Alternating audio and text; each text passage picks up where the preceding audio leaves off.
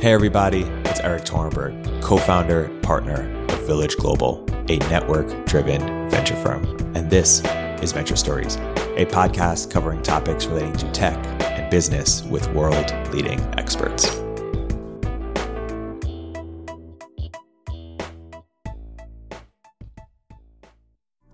Richard is the current head of people at Scale AI after being the first recruiting hire at Cruise Automation, where he helped bring the team from 10 to 700 employees in 3 years. Prior to leading people teams, Richard was an engineer at Venmo and a CS major at MIT. We discussed the unique perspective his technical background gives him in recruiting, how to solicit genuine feedback from employees, and building a leveling system. I hope you enjoy listening to the episode as much as I did recording it.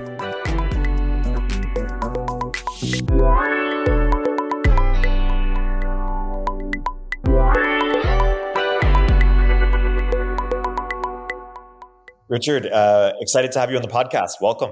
Thank you. Good. Excited to be speaking with you today. So you've helped scale two big organizations, Cruise and Scale, and on both the recruiting side and the people side. And we're going to dive into the nuts and bolts. But first, wanted to start with a higher level question, which is that you don't have a traditional recruiting and people background. In fact, you're a computer science major at MIT. What do you think your unique background enables you to see that maybe others don't?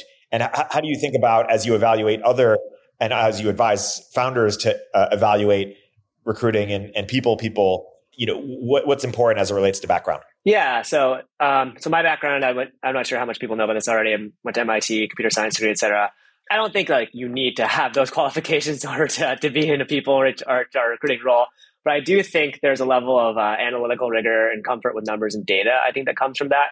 And I do think at its core, in order for one to be influential and be effective, you need to be able to process, analyze data, and make recommendations based off that. Be able to run, controlled scientifically controlled experiments as much as possible, and be able to say this is what we should do and this is why. Because ultimately, what your role is as an HR business partner is to influence the business to make the right decisions. You aren't able to just say this is my decree, we should do this now, this is our policy, unless it's you're breaking the law if you don't do this. But the more interesting insights you can gather are from being able to influence. And I think there's also, depends on what your organization is looking for, but I think a level of being able to resonate with the people at the company and being able to speak similar language to them. And this is through the lens of having worked at two very technical companies, a lot of engineers, et cetera. And maybe that's not what your companies need. And that's totally valid too.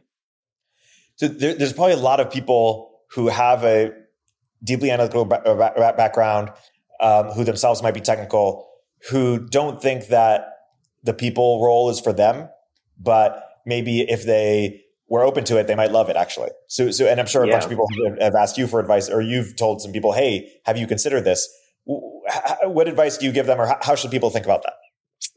Yeah, I'll start off by answering a similar question, which is, how did I get into this to begin with? And for me, it was really just reflecting and being honest with myself about what I was truly interested in. I was thinking to myself, what are the problems I think about in the shower? Or what are the problems I think about when I wake up in the morning? What doesn't require a lot of mental energy for me to remember? It was always very easy for me to remember different people's names, backgrounds, motivations, but I'd have a hard time remembering different syntax and different programming languages.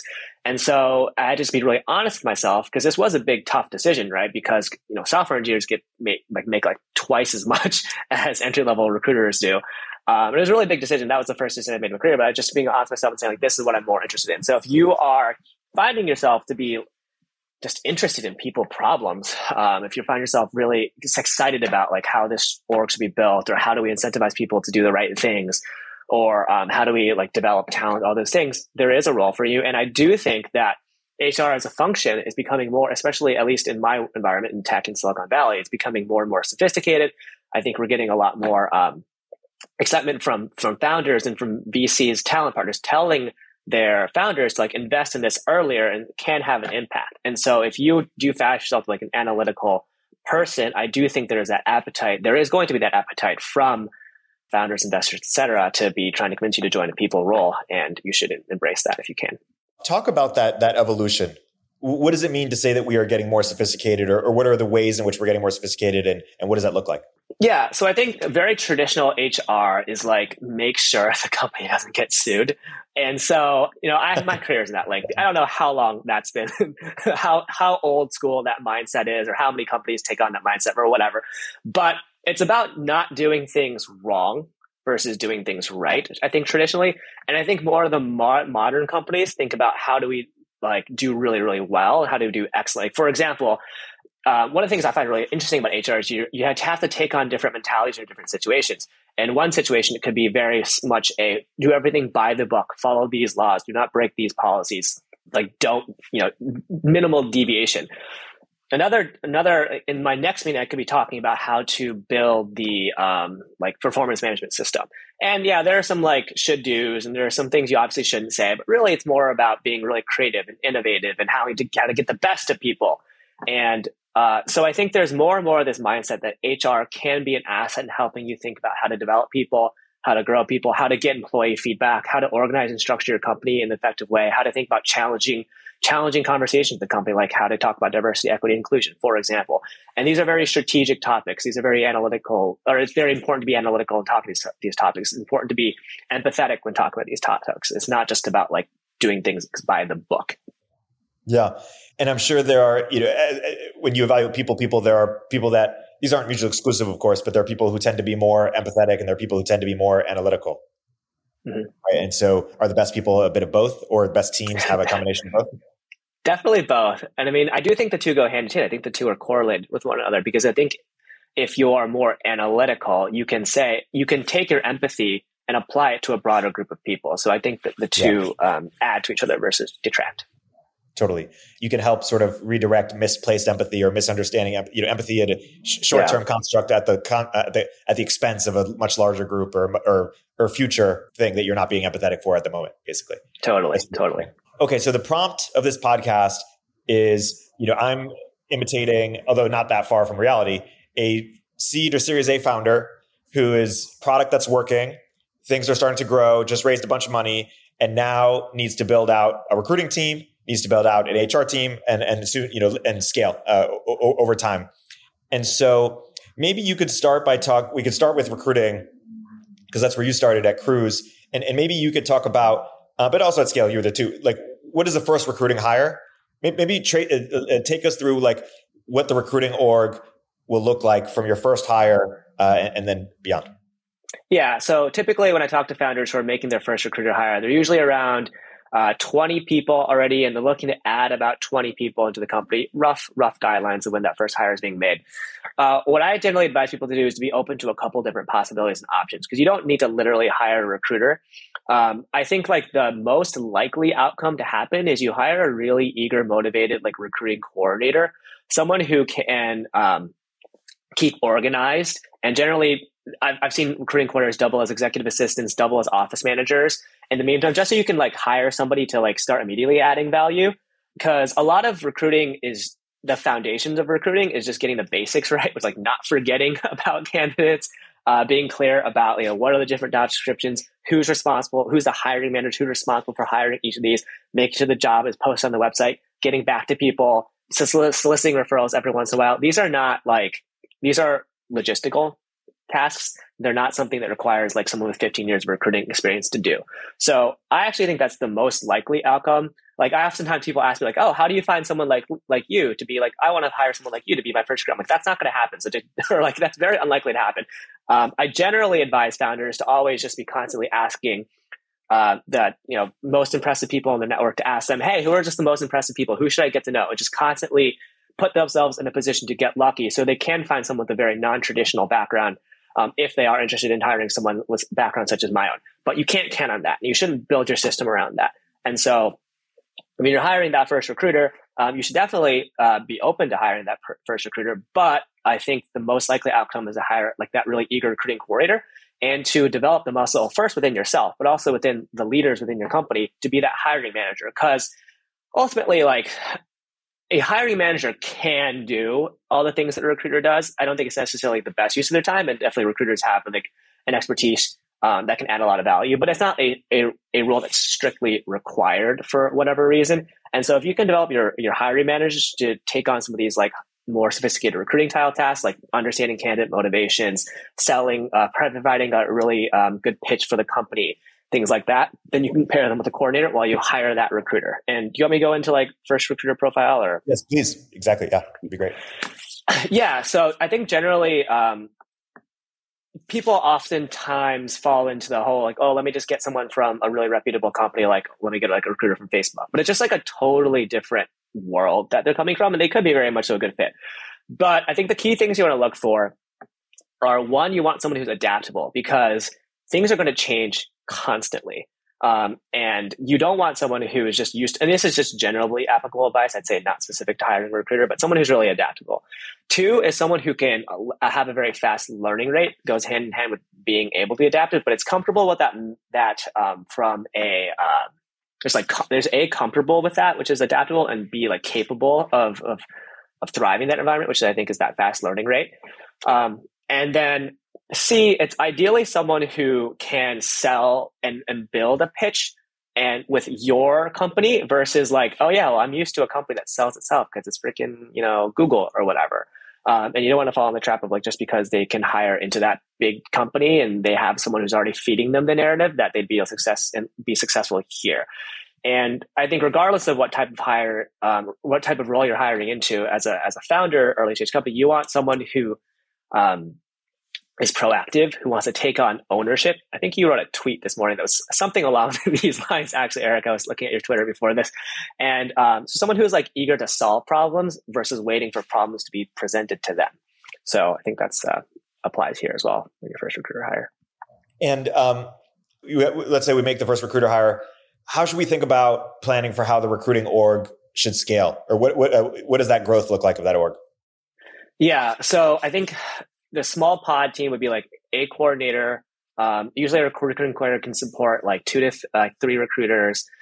And then in my experience, anytime I brought in a sourcer, so sourcer is somebody who does primarily outreach, and the recruiter is someone who takes the candidate through the entire funnel, all the way from applicant or outreach message all the way through closing. So a sourcer, sometimes you get the advice like hire a sourcer to generate more top of funnel if you're not getting enough inbound, not getting enough referrals or whatever. I can see situations where that would be very valuable. In my personal experience, I've been fortunate enough to work at companies that have really taken off really, really quickly. And the problem hasn't been, at least at like the 50 to 100% stage, not getting enough inbound or referrals. And so I've had to convert them into full cycle recruiters pretty quickly because there's just so many different hiring managers that need support. So could hire a sourcer. Once you've hired a couple of recruiters, you might end up finding yourself like converting that person to a recruiter anyways.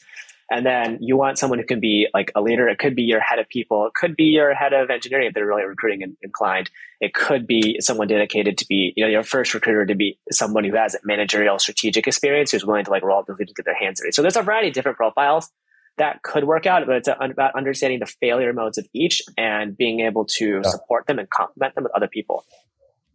And when you've been through that growth and the problem is just being able to handle all that inbound, have you ever just taken someone else from somewhere else in the org and said, hey, for 3 months, you're just focused on recruiting?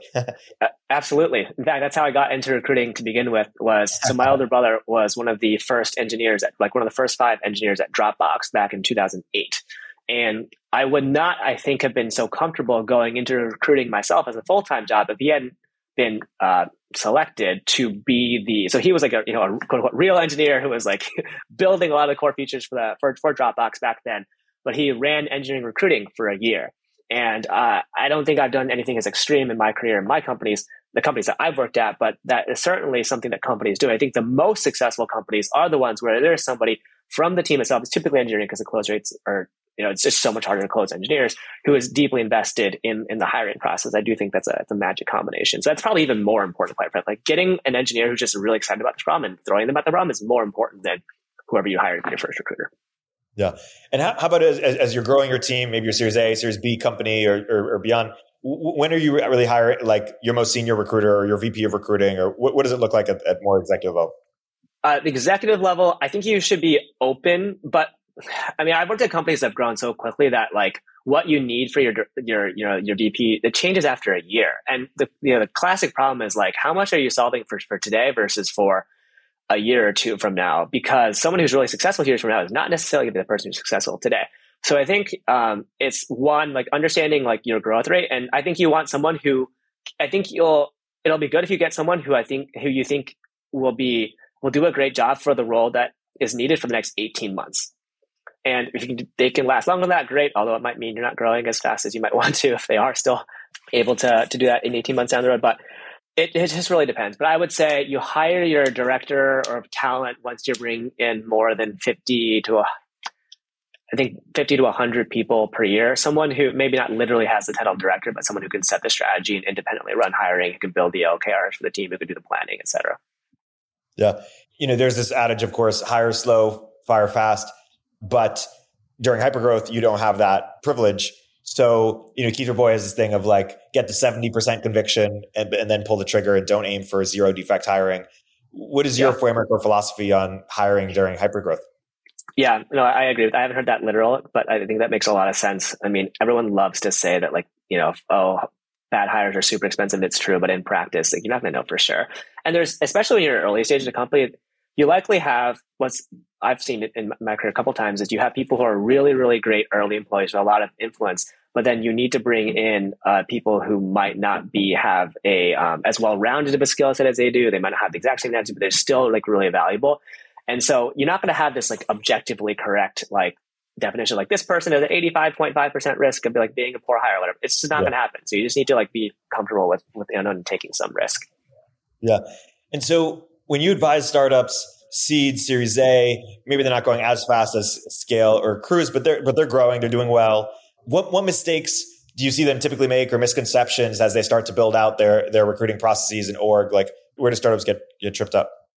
Honestly, I think the biggest thing is if you just focus on getting all the basics right, you're like ahead of 80% of. So just like have someone who can follow with people, have someone who sometimes you get questions like, how do you craft the perfect job description? Like, don't worry about that. Like 80-20 that, like, that's not going to ultimately matter that much. Just like if you get all of the basics right. And so the basics are don't drop balls, have a very consistent like process, make sure everyone knows what the process is. Like what are the basics?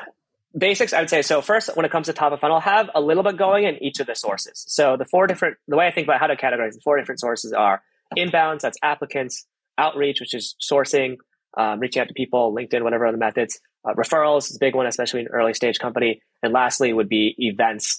You could also classify agencies. I'd say that's like a fifth, or that's like similar to sourcing. And so have some intentional strategy for each of these. Have like, maybe it's like, okay, like we're really big on referrals, so that's when we really dive deep in. But like we want to have some inbounds. Let's make sure jobs are posted on like for a general job on LinkedIn. For a more niche job, like you're looking for a robotics engineer, maybe posted on like robotics worldwide for whatever. Like just have something going in each of these categories and really dive in on one of them.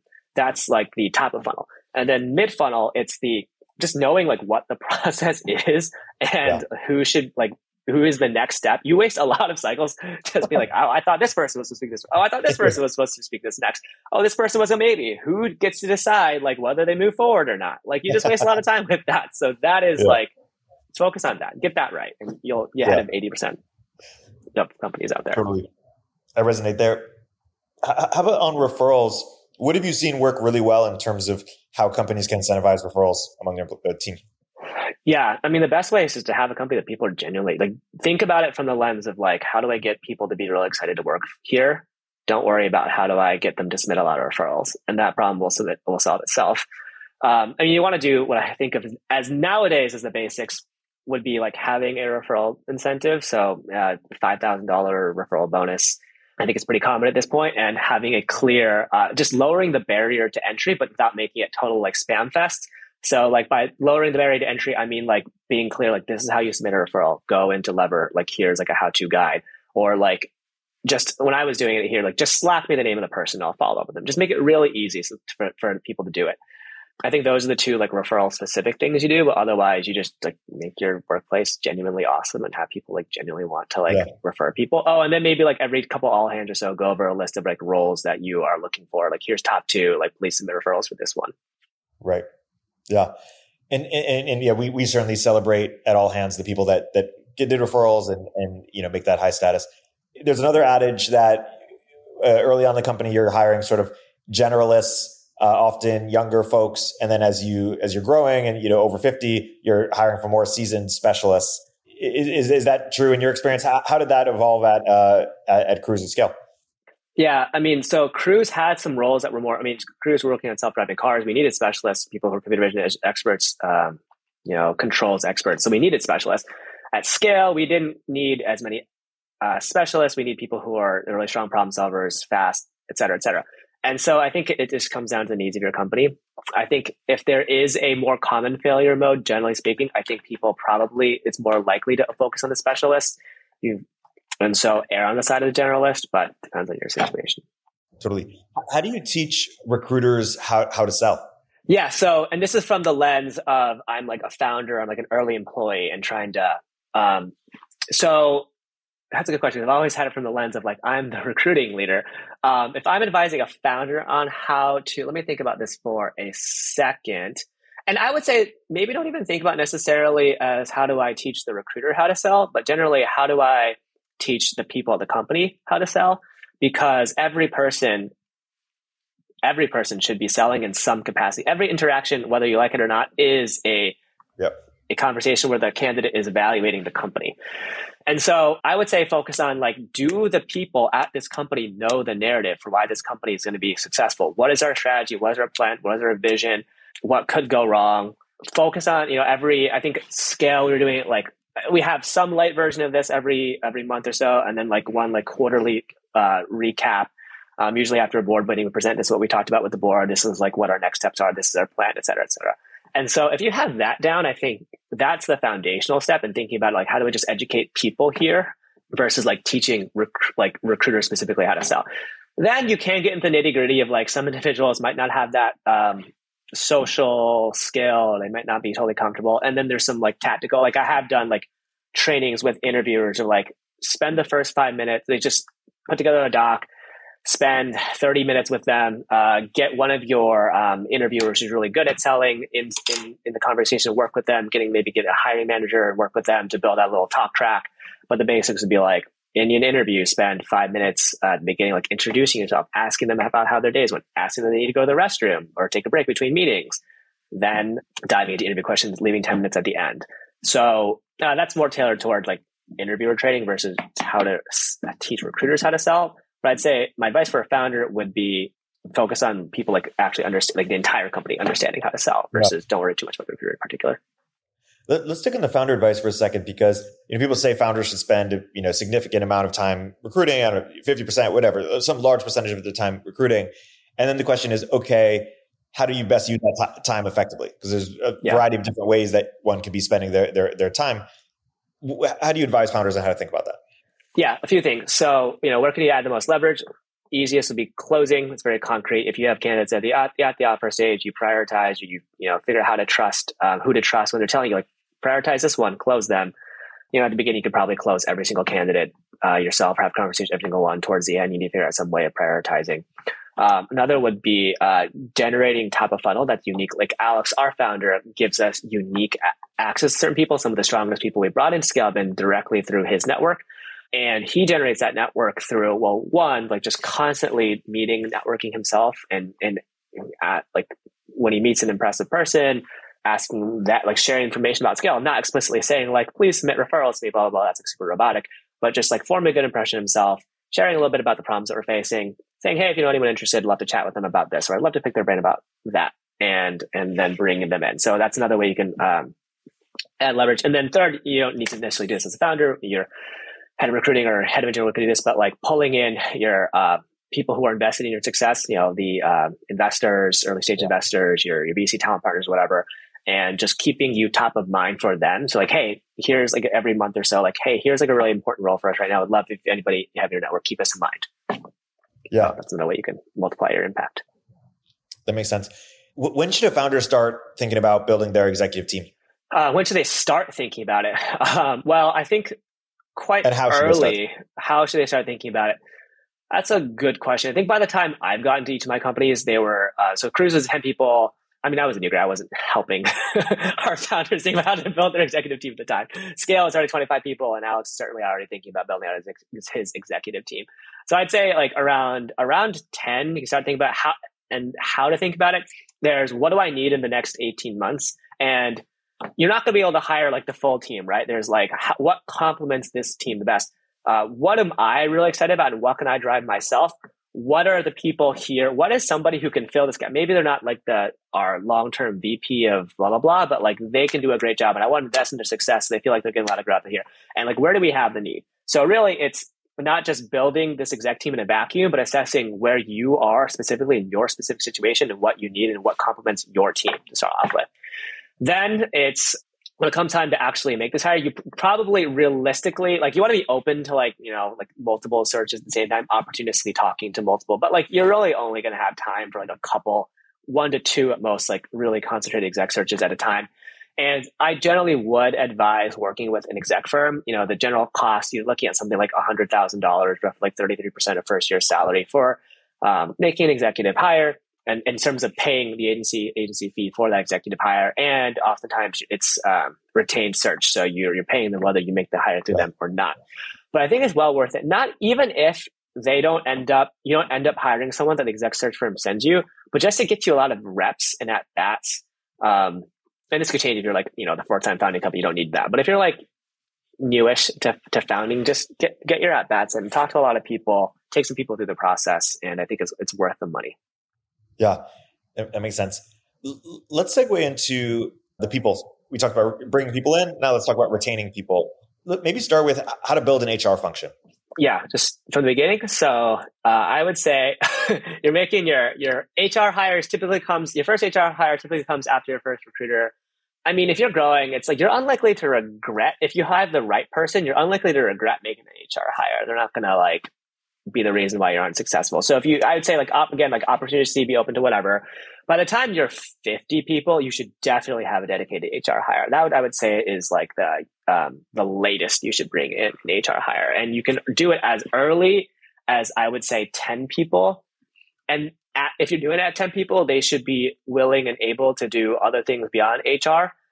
Because you don't want someone who is over engineering processes that won't actually be followed.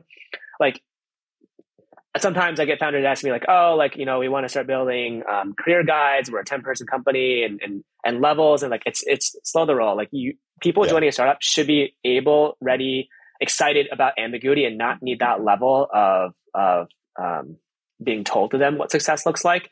And so you don't want that HR hire like over engineering these things, or like you also need to be able to comfortable with some level of risk.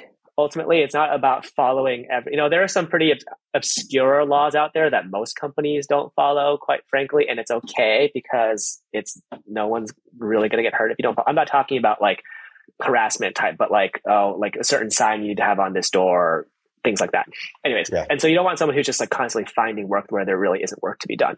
So earliest 10 people, latest 50 people would be my guidelines, and you want someone who can be a generalist to start off with, and someone who is able to, and you want to know exactly like what skill set are you complementing? Are you in an industry where it's really important to have everything right from a compliance standpoint? Or is it more about someone who can just handle the variety of things that can happen? It could be like a combination of like workplace / office management / events. Or it could be actually like you really want, like you have some high potential people who expect a lot of growth and you really want to start investing in feedback systems, performance management systems, feedback, bi-directional feedback, like both getting feedback from your employees and also giving them feedback so they know how to grow. So like first option ask is like, what problem am I really looking to solve and what are the needs of my company? Realistically, in practice, like you're probably going to you're not going to hire someone who's like specialized for any of those things. You just want to like try to hire a good generalist who's able to handle whatever comes your way. And then once you're at about, I think an early stage company, the general ratio, it'd be 1 HR hire. So like HR, not including recruiting, not including like office management and workplace, 1 HR hire for every 50 employees. I think if you're at like 3 HR people at 100 people, if there's like real work for them to do, it's not like that's not one of the reasons why your company's going to fail. But that's like the rough heuristic you're looking at. And I think by the time you're 100 people, you should definitely have somebody who is like that dedicated strategic HR leader, not just the executor.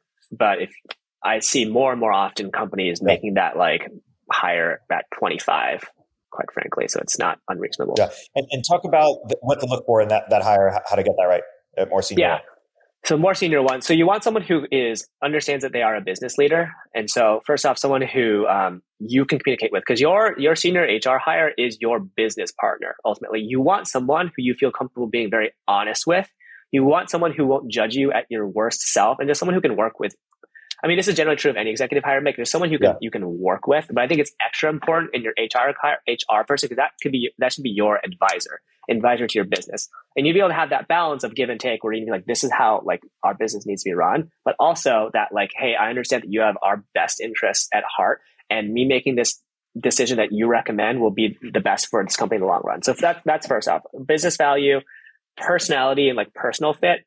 And then you want someone who's able to be strategic, analytical, and bring in those like impressive HR people, not your traditional playbook followers, but that HR leader who can attract your, much more creative problem solvers and thinkers. You are going to need, it's very valuable to have someone who's just is excited about HR operations, and someone who makes sure you do your benefits correctly and payroll is run effectively. That's super valuable as well. Don't get me wrong, but that's not like the number one skill set you need in your VP of people. Yeah. And what mistakes do you see people make when hiring their VP of people, or what's the way to get that right in terms of? Yeah. So what I've seen companies regret their VP of people hire, it's when they've brought in that traditional person who says, well, this is just how the way things are done. Typically, I'm talking to founders of companies that like to innovate more and stay on top of the latest, and things change. Like someone who is a VP of people has 20 years of experience, like 10 of those might have been like 15. Like at this point, like HR tools like evolve pretty quickly. I'd say they need to be up to date with the last 5 years, certainly. And so the failure mode would be just that pattern matcher, that someone who doesn't know how to adapt or stay on top of the latest. We're 250 people now, no VP of people. We're feeling the pains significantly. Let's dive into some of the major areas that would fall under these roles. Maybe let's start with how to build a culture or build systems, processes around employee feedback. What have you seen done well, or what mistakes have you seen to watch out for? Yeah. So the biggest thing is you want to have people to feel comfortable being honest. So you need to be upfront with exactly what they're signing up for. Is this an anonymous survey? And if it's not, why is it not anonymous?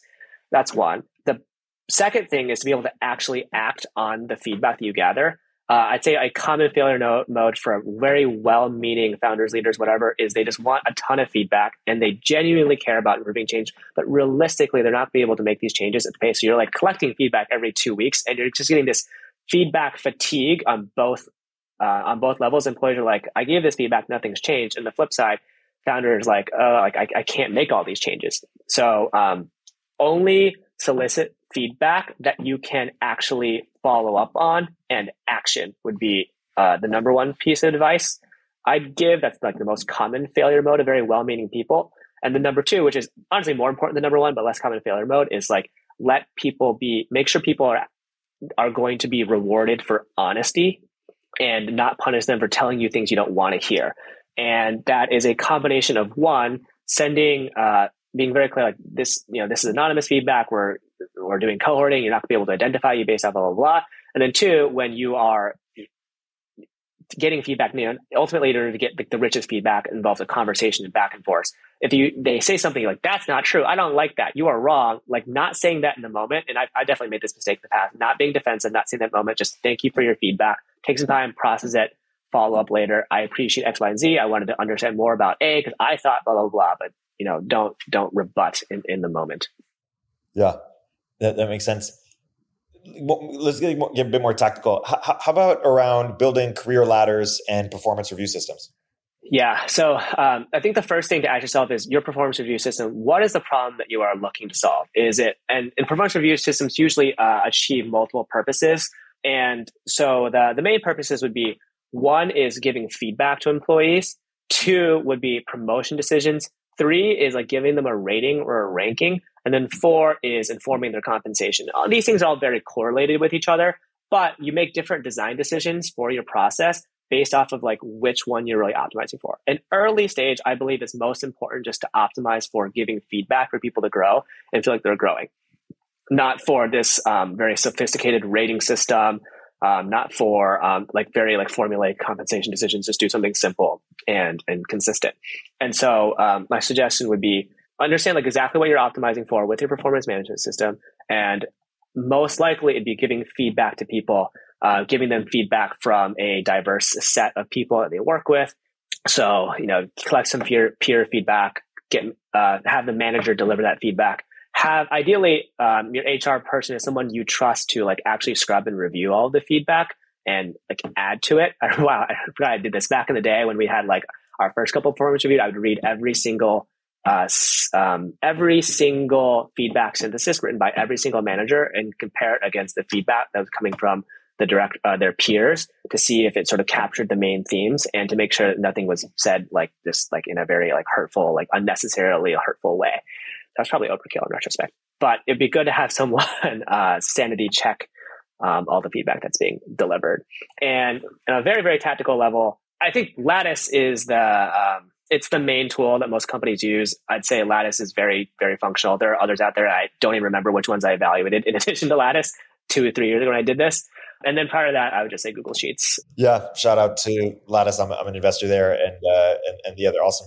What are your philosophy on leveling? I'd say don't do it too soon. And I'd say what is too soon then? I'd say like at a minimum, like it should be at least 50 people before you introduce granular levels.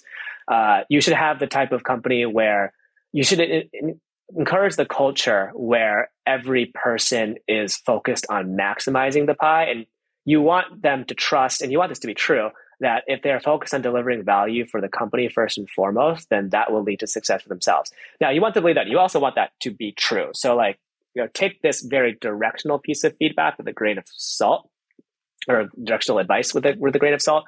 I think historically, it's been a lot more likely that companies do this too late. And what I've seen in the last year or two, that it's more likely that companies would do this too early. And then my second thing is, like, no one is going to get this exactly right. Like, to start things off, two things. One is getting a career ladder from another company, ideally a company that's like just a couple years beyond where you are today, and get their general career ladder. You can either get like, if they have like a generalized ladder, get that. If they have the Eng one, that's usually like the one that you can turn into a generalizable one because it usually has more specific things you can just like scrape off for other roles. So get one of those from another company. We worked with a comp consulting firm to help level all of our employees, and for the sake of mapping them to the right comp bands, because you can't have pay equity without knowing where people are leveled. And so we did this around, I want to say like 80 to 100 people or so, and it was worth it, I think, to have that sense of like, because we did identify some people who were underpaid, did identify a couple biases that we have, forced managers to think through like really the performance of it could be a forcing function for thinking through like who their strongest performers are and where their relative strengths are, et cetera. So that's generally how I think about leveling. I feel like I've lost track of the initial questions. Want to pause here? No, I appreciate it. How about comp in general? What advice do you see you giving founders who maybe they start the company, they're not thinking super sophisticated about comp, but then they realize, okay, now we've got to start to really implement a system here, process, bands, et cetera. How do people get a comp system? Yeah, it's tricky. So I don't know if anyone feels like they have like the perfect comp system. So what you're trying to balance, is budget with retention, and people feel like they're being treated and paid fairly. And within your budget, there's generally two broad categories of budget. There's your salary budget and then your equity budget. So I'd say one, like ideally, like align with your investors, your board members, whatever, on what is target dilution. Once you have that, have a very high level hiring plan, do a very high level of like, hey, we're trying to bring in X people here. This is the average like buckets. Like here's like 3 executive roles. I'm going to allocate roughly this amount to equity wise. Here's like 30 senior roles. Here's like the rest are junior roles, whatever. And do this like very high level budgeting exercise. Similarly on the salary front. And then when it comes to paying people fairly, so my thoughts have evolved on this over time. I think mostly because the market's changed a lot. We had COVID and things really slowed down. We come out of COVID and it's a very hot market right now. And so my general advice is to be clear about what the system is. I will admit that I don't think we've always been here at Scale been clear about what the system is and how people can get promoted, how people can get additional comp, and what your philosophy is. Like if you're the founder, you really most likely don't have time to be like thinking through all this stuff yourself. So either like have, this might be a good interview question for your VP of people, quite frankly, or like you bring a consultant to do that. But realistically, you're not going to be able to do all that. But I think the one takeaway would probably be communicating what the system is and having it be a consistent system, acknowledging that it's an evolving system, and here's your plan to improve it. It is more important than getting this hyper optimized system that really perfectly balances like the budget relative to who's getting what. And I think I probably did too much of the latter, quite frankly, when I was doing it. Yeah, makes sense. We've talked about a number of very specific items. What are other things from your time, whether it's at Cruise or at Scale, whether it relates to recruiting people or retaining people, that you guys think you did well, or whether it's tips or frameworks or tactics that other companies could learn from? What did we do well? I'm always thinking about what we should have done better, could have gone better. What actually went well? Surely many things did, or else we wouldn't have gotten to where we were today. Huh? There must be some things we did well. I will say this isn't like directly answer your question, but one thing that came to mind is, if your business is successful, it's good for people. So if you're thinking, don't think about those two as like separate. When people are upset or complain, they're unlikely to be saying like, gosh, I don't work hard enough. But at the flip side, like people will leave because they don't see the company growing. And some amount, at some point, diminishing returns on hard work, et cetera, don't get me wrong. But like, if you're making your business successful, it's a flywheel that runs itself, where you are able to attract more talented people, and they're more likely to be, great people that other people want to work with. It solves itself. But you don't want to be entirely dependent on business success, obviously, but business success helps with people's success. I think on the hiring front, I think the best thing we did well was the founder made it clear that hiring was really important and demonstrated that through his actions. We had time to talk about it at all hands. I was giving, reports and metrics updates.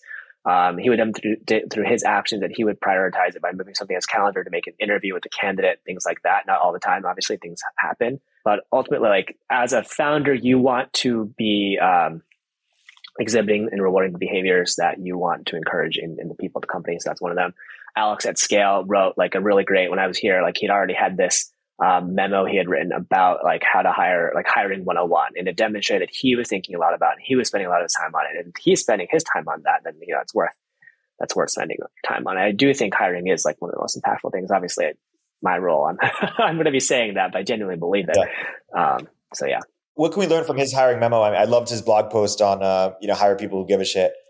Yeah. What else is he in that memo, or have you learned from him? Yeah, absolutely. Let me answer the question in a different way. Let me go through. There's a different doc that I'm realizing he wrote that I think was more useful to talk about. So there's one thing that he wrote was the types of people we want to bring into Scale. And he wrote that, and this is like very similar to, it was an early version of writing your company values. Because ultimately, if you like the types of people you want to hire, you're essentially saying like, what do you value?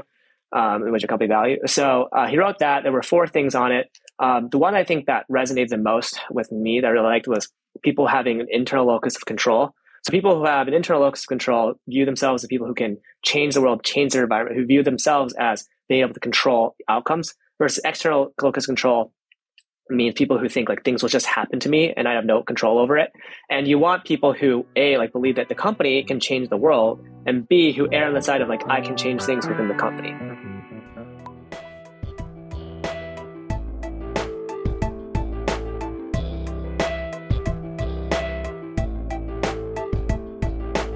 If you're an early stage entrepreneur, we'd love to hear from you. Check us out at villageglobal.vc.